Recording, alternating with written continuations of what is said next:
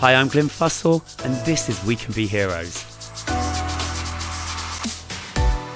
How does it feel being not only a community leader, because obviously that's how we know each other through we know each other from growing up a long time together, but we formed this amazing thing, Sing the Pink.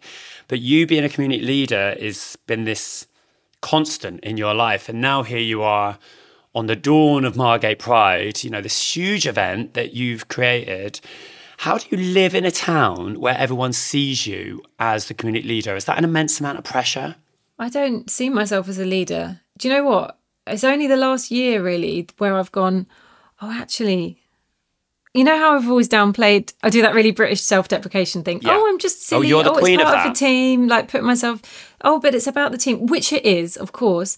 But I mean, I can proudly say I have given my heart and soul to making this Pride in this town as magical as it is.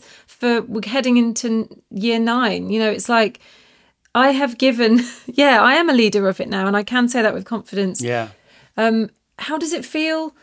It feels right. It feels like this town was a pretty depressed, homophobic, racist place when I moved back here 10 or 12 years ago. And everything in my soul needed to start this Pride. It needed to start LGBTQ youth groups. It needed to be part of a change. I can see social change before it happens. Like with Sing the Pink, you can kind of visualise how the town could be. It's like, a rundown old Lido venue in a cliff. I can imagine, booking Queer House Party there. And, last year they sold out a massive gig there. And it's like, I could see it happening, So it feels right. It feels like I'm doing the exact dream thing I should be doing. You've talked about change. I mean, obviously, I will be there with bells on Margate Pride. Thanks, Faves. You've put Margate on such a different trajectory as a place. And, I'm proud of you for a million reasons, my friend, as a mother, for the work we've done. But when I look at what you've done with Margate Pride, it really does blow my mind. It really blows my mind because, just thinking back to when you were first going to be moving to Margate, and I remember coming down with you, and you are the queen of wishful thinking. You are everything. The ultimate optimist, yeah. Yeah, you are. The cup is not just half full, it's bubbling over. It's overflowing, yeah. And you were like, what are you doing? I remember coming with you, looking at Margate and going, what? Are you mad? Are you absolutely mad? So here you are, I'm bringing my friend who's over from LA who wants to come to Margate for Margate Pride. He lives in West Hollywood. And it makes me think change is so possible. Yeah. So how does someone, this is a massive question, but how does someone create change? Because you have led that change in a town. And like I said, you've changed that town. But how? Because we all have the ability, don't we, to create change? We absolutely do. And there's strength in numbers. And I think if you think you're the only one thinking a certain way, you're not. There's so many people, in the early days of Margate Pride, I would go around the shops with a little poster and say, could I put this Pride poster in your window? Obviously, predominantly people were like, yeah, go for it. One lady was genuinely concerned for me and said, don't people throw stones at you? Oh, my God. But I had to sit down and unpick that with her and say, no, love, let's talk. She said, but in some countries they do, don't they? And I was like, well, actually, yeah. In 67 countries in the world, it's still illegal to be homosexual. So we can talk about that. But this town needs a Pride. And we spoke about the reasons why. And there were some awful homophobic incidents that I'd read about in newspapers. And, it wasn't a safe place to be for our community. And you're right. Why did I move there? It's bonkers, really. But I felt such akin to it. It's so punk and left of centre and weird. I like that about it. It felt like early Hackney to me. And my family are down here, and I felt a real connection as a Kentish girl to a sort of we'd done such beautiful things in London and we'd made real changes with Sing the Pink. But I felt like once that grew so big that actually the people kind of owned it now. And it was this beautiful thing that could fly, and that actually my happy place is when things are in their infancy, in that really dirty, sticky floors. You love the grassroots. Young people coming along to events, making banners out of old bits of cardboard, really low budget is my style. and I thrive in that space. And if anyone was going to lap it up, it was Margate, because anyone who, a youth group, yeah, of course we'll all come. Like, the people were gagging for it. So it's like, once I started the LGBT youth group and people were coming along, we were using Dreamland every week to run our group, and we had like the roller disco, and I got Lisa from GB Pizza to give us free pizza, and I just, I did what I do, which is just pull all the strings and bring members of our community down. You came down and spoke to the young people, and I believe that change starts young. So talking to young people that maybe, had they grown up in Margate without a positive pride and influence of wonderful queer people walking through their streets, they might have left, gone to London, taken them, quite a good few years to shake off the sort of the homophobia that their town had that they'd experienced. Essentially, I want to save people having to do years of therapy by starting young and going, hey, look, here's some positive examples. Here's a march that can walk through your town, and you will see all aspects of our beautiful rainbow family. And that's where the change starts, because then it filters out. So their dad might come with them, or like the week after Pride last year, I overheard a builder saying to his other builder mate, oh yeah, it was Margate Pride at the weekend. And I was like leaning in to hear what the other one would say. Wow. And he went, yeah, I went with my daughter and her girlfriend. It was great. And it was like, oh, the joy, because that gives them the opportunity to be proud of their daughter, but also to just normalise that a Pride is a wonderful thing that we should all be going to. I mean, you have to see change happening to believe it's possible, right? Totally, yeah. I mean, I didn't really realise how much my mum's sort of yoga hippie stuff had sunk in, but that real visualising, see it, you can be it stuff is so true. I could see this town. I could see the parade going down past Turner with all the rainbows and the sparkly light on the ocean. Like, and what happens when you have a beautiful experience like that is that it lives on through the rest of the year. So our Pride is the second weekend of August every year, but its magic lives on. Like, people leave their rainbows up in their shop windows, and there's a long-term impact of change. It's not just one day a year. It's, oh, Margate Pride's awesome, you should come here. Or people who met their partner at Margate Pride and have now moved here and opened a gay bar together and had a baby together. And like the ripple effect. Do you know what? There's so many parallels with Sink the Pink, where we used to say, yeah, you don't know, you'll meet someone in New York who met their boyfriend at, these crazy, like wild stories that are based on a thing that you founded.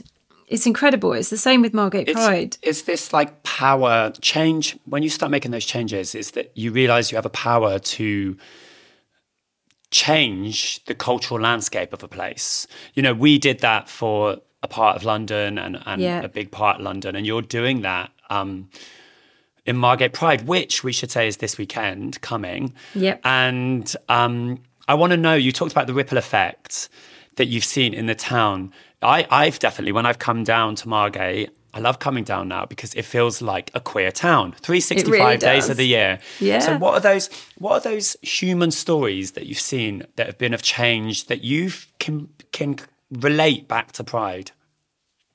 Yeah, well, that's a great example, actually, of Jess and Sophie, who met at Margate Pride, Londoners visiting, met at Margate Pride, got it on, just fell in love with Margate, moved down, opened a gay bar on North Down Road, which, it's like, I mean, it's turning into feeling like early Kingsland Road, but it's your classic pound shop kind of road. And now there's anything is possible. Beautiful gay bar there, and they're doing such exciting stuff. And like that, they've had a baby. Their parents have now moved here actually to be closer to them. Like the ripple effect. And that's just one example. There's just on Dalby Square, there's now a gay run hotel that's just opened. Wow. It's just like, it's all my dreams come true, because I could see it before any of them were here. I used to, if there was one creative person walking down the street in Margate, I'd run over the road and be like, hi, are you new? Because there were so few of us. There was like Dan Chilcott, who I originally started Pride with all those years ago, and Bob. But, it was pretty low numbers in the queer sense. But yeah, we visualised it, and it really and has. Also, you're a mecca. It. You're a mecca to that. I guess we should say that at college you were called the coming out service. Yes, I was.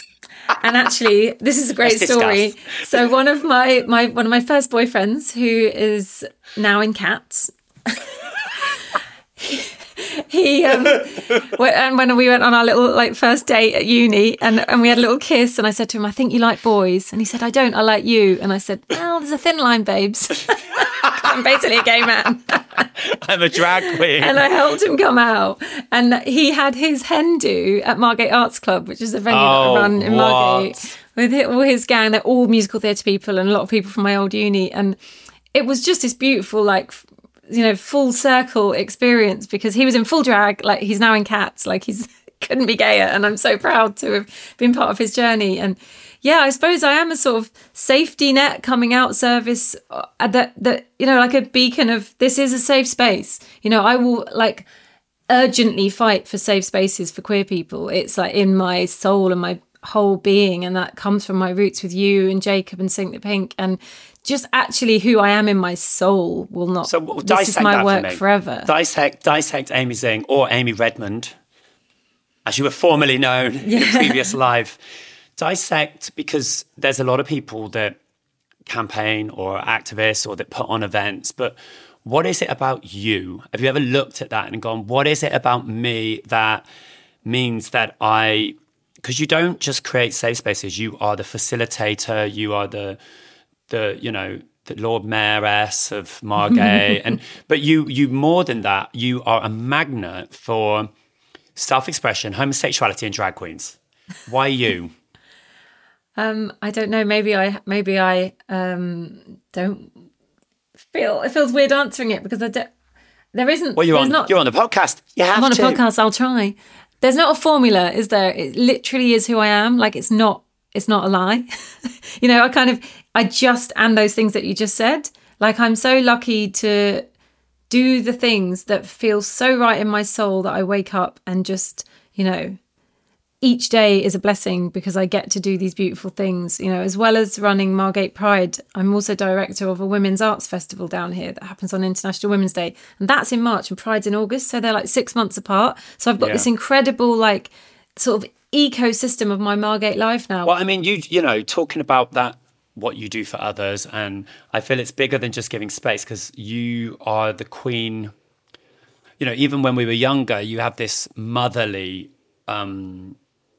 quality about you that they called me Mama Zing before I was a that mum. Just wants you to, you've always been that person that just wants to bring out, you might see just a flicker of flamboyancy in someone, you bring it out. You did that for me. I you know, I've said it many times, but you in my life have been the most important friend in my life, because you changed. Likewise. You changed who I was when I felt a lot of fear. I felt a lot of I was just very lost, and I knew I wanted to change my life. And so I want to take us back to that moment when we first met, because I always think of it in the moment where my life pivoted in a different direction. But I always feel like I get to tell the story of Sing the Pink, and I would love to hear from you about when we first met, and then what that voyage was like for you with Sing the Pink, which I guess got us to this point and why we're talking today. Well, thank you so much for everything you just said. It's so mutual, and we're such a perfect double act, because all the things that you are, I just want to elevate, and you shining gives me such joy, and I'm so proud of you. So, yeah, I think it's such a hilarious reason that we first met. So my cousin Jacob and you were probably the only alternative gays in Bristol. Correct. And Jacob was doing his final year video project for his college course, and it obviously was a really camp video shoot for like a music video. And I was the choreographer, of course. And he said, I've got this guy, Glyn, who's going to be the other like lead dancer with you. And I was like, oh, fab.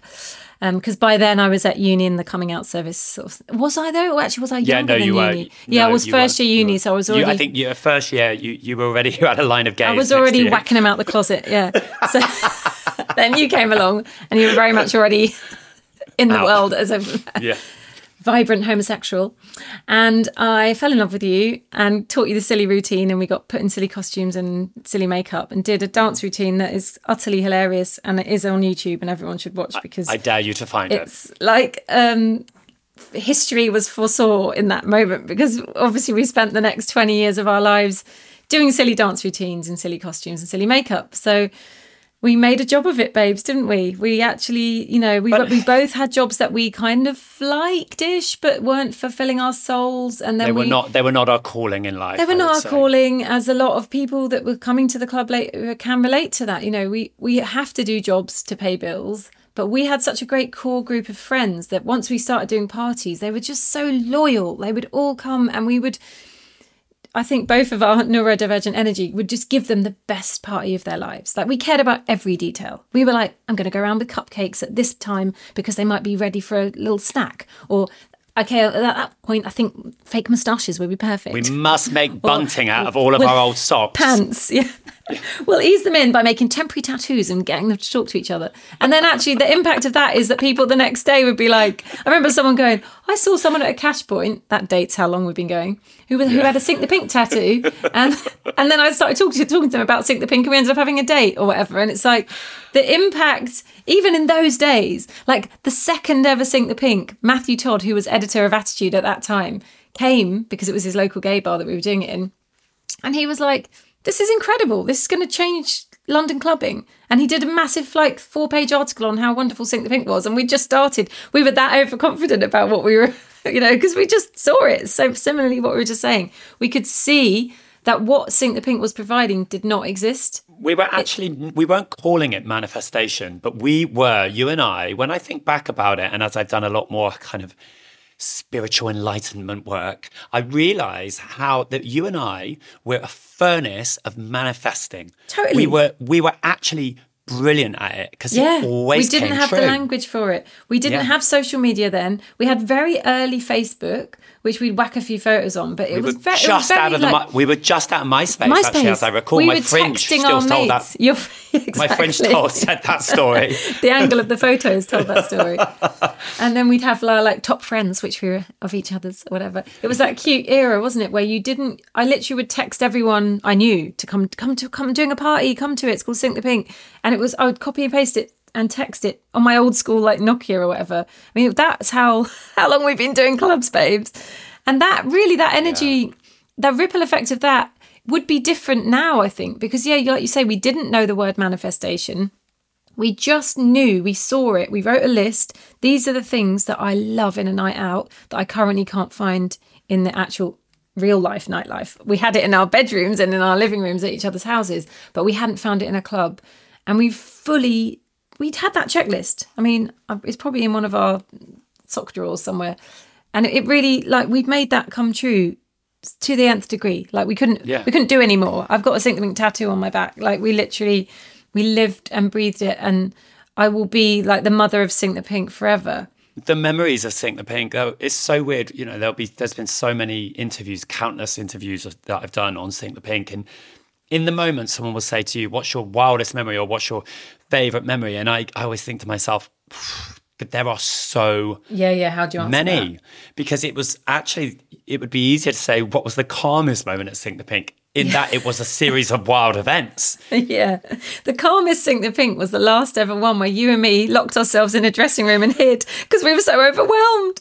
It was wild? Overwhelming. Everybody wanted to hug us till our we locked ourselves in a dressing room. We got in our tracksuits ready to go home because we were just I can't really process or focus on how wild this is. Yeah, what a perfect send-off that was, that it started with just you and I and it ended with just you and me sat in our dressing gown. Because I would feel nice. When I think about the memories of Sink the Pink, for the longest time, part of the joy of it for me was that we did it together. Yeah. And the evening was just an accumulation of our wild brains. Yeah. But actually, the hours that we spent making ridiculous tabards that said, finger me. And cookies. And making awful burnt cookies, no offence, Ames. Yeah, they were terrible. Decorating But it was all about drawing the willy on, We had willy cookies.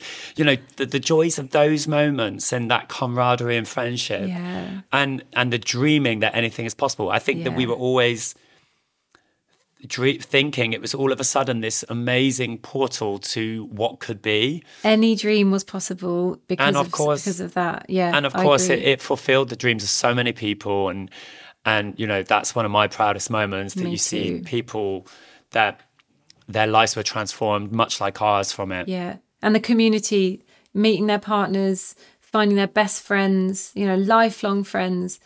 And yeah, it's all in those silly, like the seemingly frivolous parts that actually are the deepest, most beautiful bits, the lugging all the drag bags back into a van, or all of the, that's how I met my partner. Like literally we found him, didn't we, like running around at festivals, found out he was a set designer and said, right, we need one of them.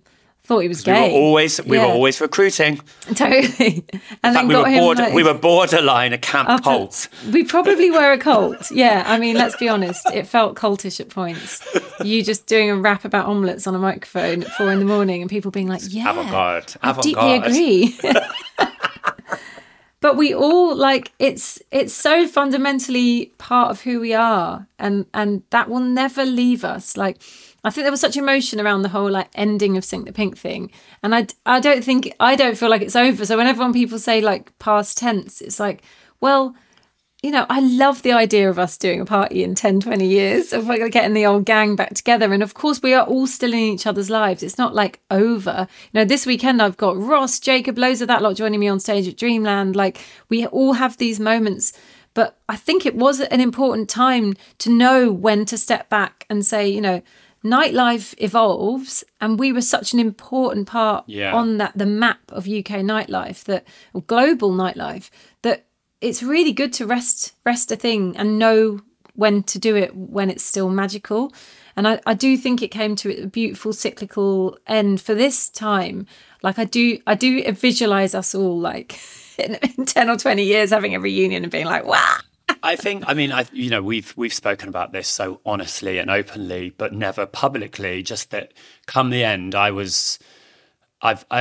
it's very much changed for me, because like I just said to you before, it's something that we started together, and then there's this thing called life, right? Yep. Life gets in the way, and you had another life form in your amazing son, and which obviously, of course it does. It forces you to have to look at life in a different way and reevaluate. You cannot be naked with a strap on doing stage dive. Well, you could, but I tried it a few times, didn't I? Because I would be breastfeeding at the side of the stage, whacking on the strap on and still carrying on my routines.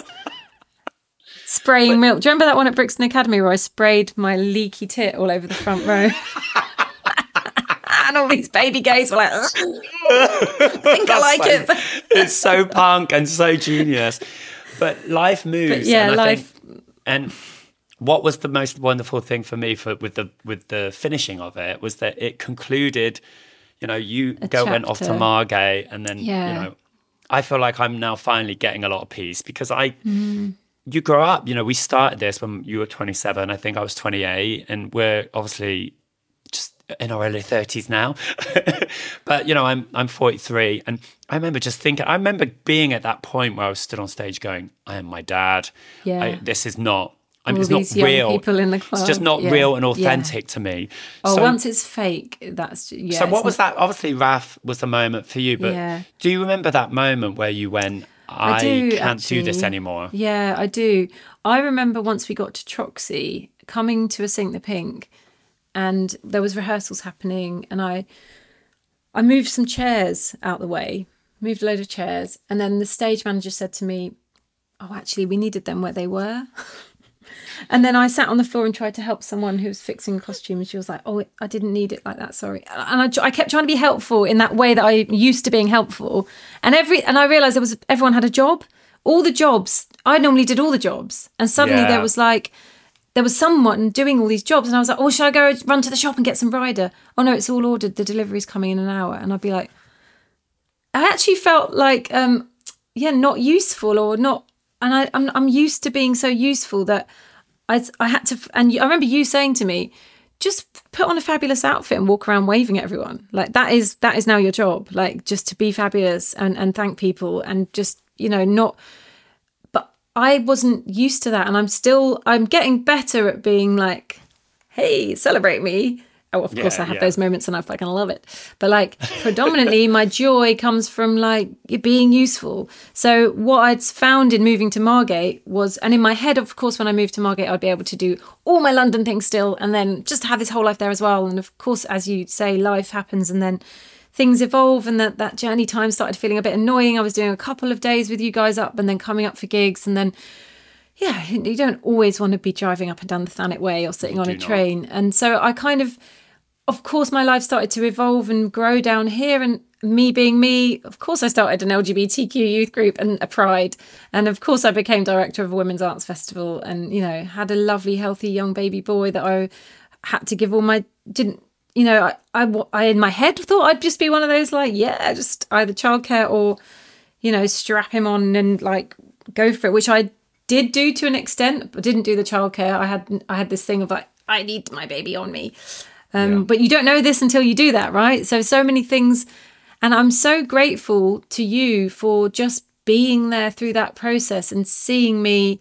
And because basically Sink the Pink and you are my first baby. I don't mean to infantilize you. You're not a baby, but you're my first, like, we are. I get that. You know, though. we're yeah. siblings / you are my child a bit. And there were the times in the club era where I was, you know, paying our bills and caring about you so deeply that I could see that the messy bit was. I always believed in you so much that, you know, but the mess was going to. I see that now. I understand what you're saying completely because I see that now, and I go.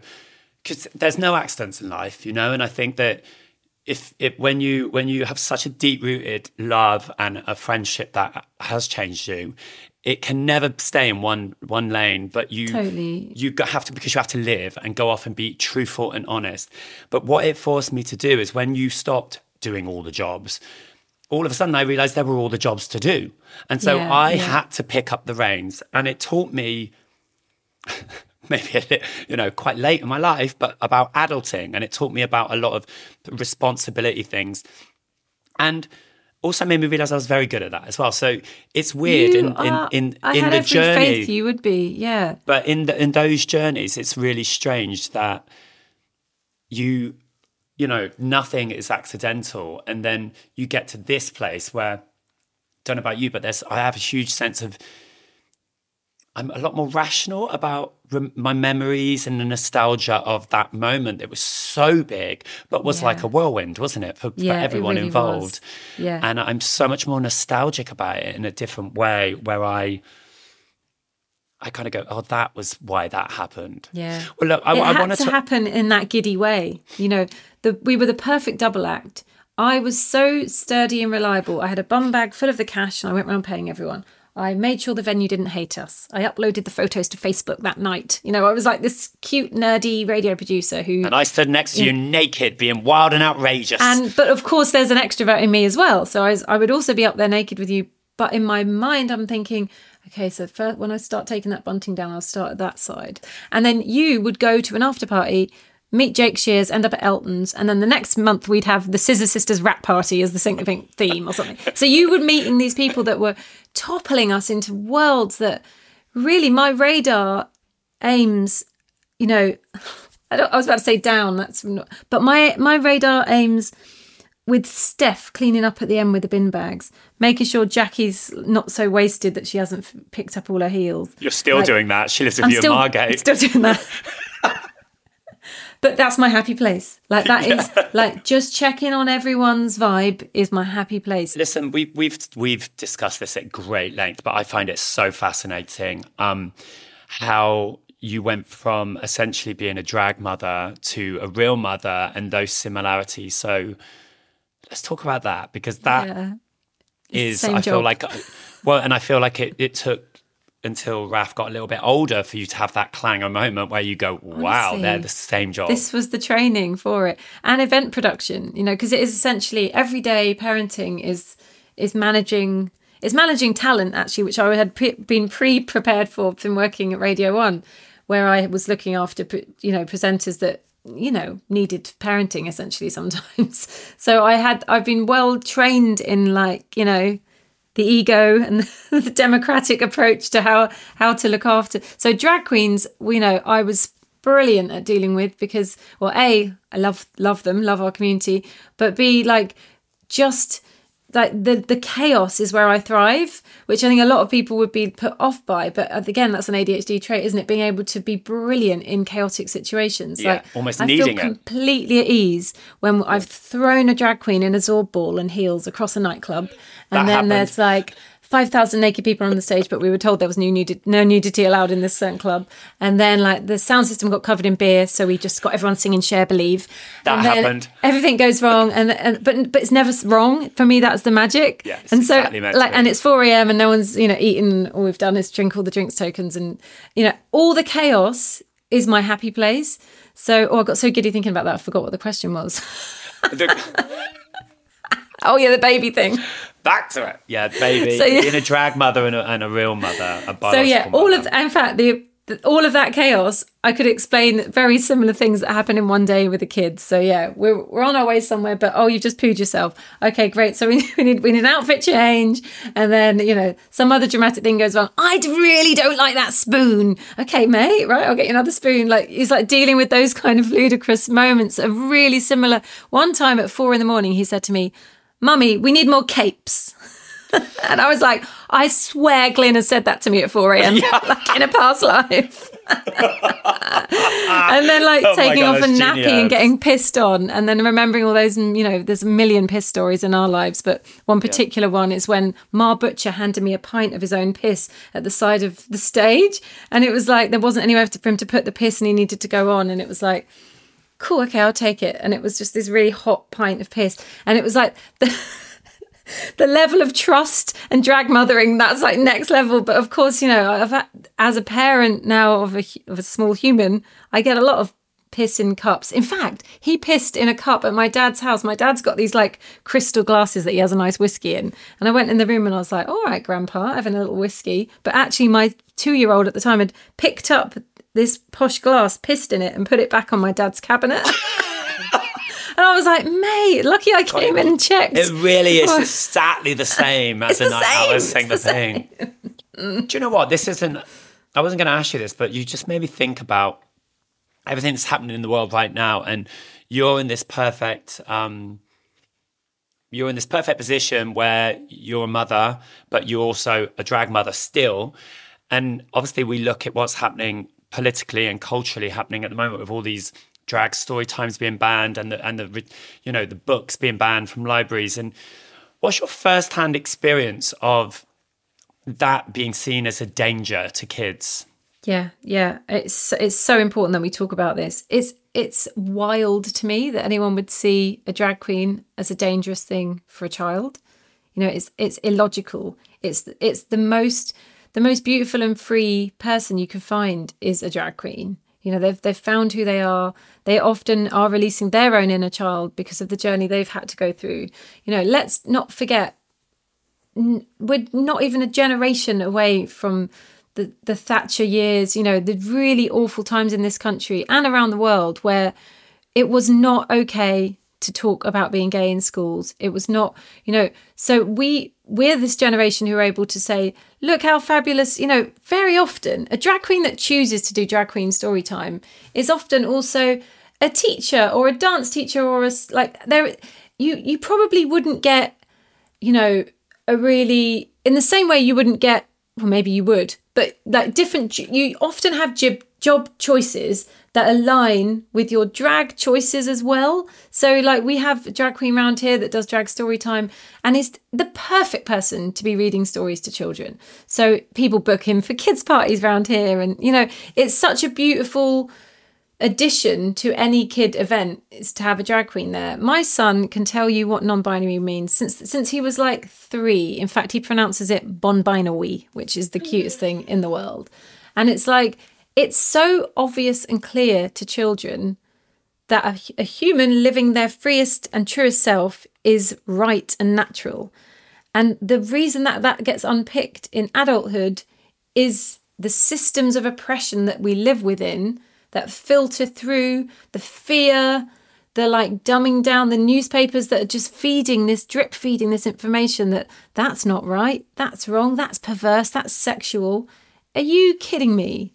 That is not a sexual act to read a book to a child. Like, why are you even putting that in the same? That's coming from you, mate. Like, none of that is real. That's your stuff. Leave us alone. So obviously I feel massively passionate about this. So our Pride happens in a oval bandstand, which is this old Victorian bandstand in Margate, that in the daytime element, we have all these, exactly that, kids' story times, rainbow boogie dance class, all these cute, Dr. Ronks is coming to read their book, lots of lovely family-friendly stuff. And then we have Mix Margate, which is like our sort of drag competition thing that's not really a competition, it's just a celebration, which is a queer beauty pageant reappropriating the Miss Margate competitions of yesteryear, which are those really misogynistic competitions where they used to judge women's legs and put bags on their heads and stuff. So weird. So we've got like this really nice mixture of, which is all family friendly, by the way. And then we have our parade. So we have this really nice structure to our day where the families come, and we usually know that they leave to go and have lunch. So then we have the kind of, maybe it gets a bit racier, but of course your kids are still welcome. There'll be a drag queen in a silly costume. Let's go for it. And none of that would I be uncomfortable with my child being a part of. Like, it's wild to me that, but often, I mean, I will tell you, I don't think we've had any negative feedback in Margate. So I do think when people are given the opportunity to be kind and accepting, they just are. Like, we actually, as naturally as humans, we just go, oh, okay, cool.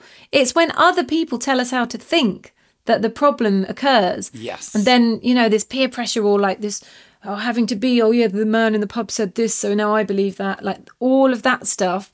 Once you unpick it, which we learnt through the club scene, you often, once people are a bit drunk, people usually go, they shake off all of those sort of intolerances and then go, oh, actually, God, look how much freedom's on that stage. Like, people, it's so inspiring. Don't you find that it's a projection of fear and weakness? And you look at those people that are so angry and so disgusted, and they're people that have no clue who they are. And so they're threatened by the journey of a drag queen who has taken a long road of self-acceptance and self-worth and normally loves who they are. Yeah. So if anything, they're projecting that this is someone that's weak and perverted, and it's actually, no, that's you. It's the opposite. Look at Jazz Baz Maz.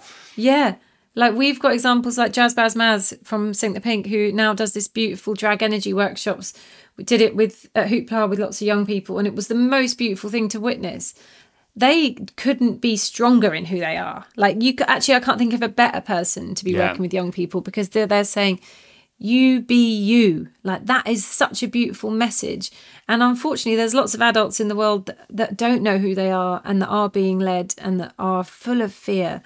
But I have this weird ability to just ignore it all and know it's there. But like, I focus so much, I'm such an over-optimist, but I do focus so much on the good. And I really think that keeping on putting out positive messaging will just quieten those voices, because it's not everyone. And then we do see these newspaper articles popping up and these stories shared, and it can be disheartening. But, on the flip of that, we were coming along on a parade one year with Margate Pride. I had Raph on my tit because he'd had the shits. It was a crazy day. And there was a man up ahead, and I thought, oh God, does he want to beat up loads of gays? Because if I'm honest, based on the unfortunate situations where sometimes these things do happen, I was like, whew, like leveling myself to protect my people. We get closer, and he's got his chest out, and I'm thinking, oh God. And his T-shirt says, I'm proud of my gay son. And he wanted to hold his chest out to show us his T-shirt. He stood there alone. His son wasn't even there. But he wanted all of the LGBTQ plus people and allies to see that he was with us and he was proud of his gay son. And he stood there in the only way he knew how, which actually ended up got this quite aggressive stance. And do you know what it did? It shattered all of my... Is heterophobia a word? Like fears, and made me love him. I waved and loved him from my float because I had a kid on my tit and I was trying to do everything, but I was like, you beautiful human. And our Pride gave him a place to come out and wear that T-shirt. So as much as we will hear these stories, they're a load of old, and they will not be listened to. In the long run is, we know our agenda. There's such strength in numbers. And also, smile at the hater, focus on the fans, because the fans of what we do and the the humans around what we do are the point of it. If there's 15, 20,000 people at our parade on Saturday, of course, that's who I'm focusing on. If one person complained that we had a drag queen doing something that children were involved with, I'd say, I send you so much love, darling. I send you peace and love, but you don't have to come, is what I would say to them. Which, we've had scenarios like that, haven't we? Remember the one where I jumped off stage at Sing the Pink? Talked someone through their homophobia. Well, you are a brilliant pacifier, I think, in that you literally, you never give back what they're wanting from you. I think that's an amazing skill, an amazing ability. Listen, I just want to know, obviously, Margate Pride is this Saturday. It is a transformative experience. It's completely grassroots and wonderful, and I can't wait for it. But just to sign off, what and where do you see Margate Pride being in 5 and 10 years? Well, what I've realised with the things that you and me do is they accidentally ripple and get huge. Yeah. So something that started as a small grassroots pride is now, on the map. We're heading to be as big as Brighton. And as much as that slightly scares me, it also really excites me. So it might look like a festival in a park. It might look like putting a campsite into a school playground. Like, I'm looking at ways to upscale it because there's just not enough beds. So many people want to come here now. And it's like, how do you keep the magic? How do I keep funding it? How do I pay queer people to make this a reality and a job so that actually we can year round make this work happen? We do work in schools, in youth groups, in care homes. We are not resting. The message of Pride is so necessary that I see it growing hugely, but beautifully. And I'm so proud and honoured to be at the helm of that as Mother Pride. Perfectly said. What a joyful conversation. I love you so much. I love you.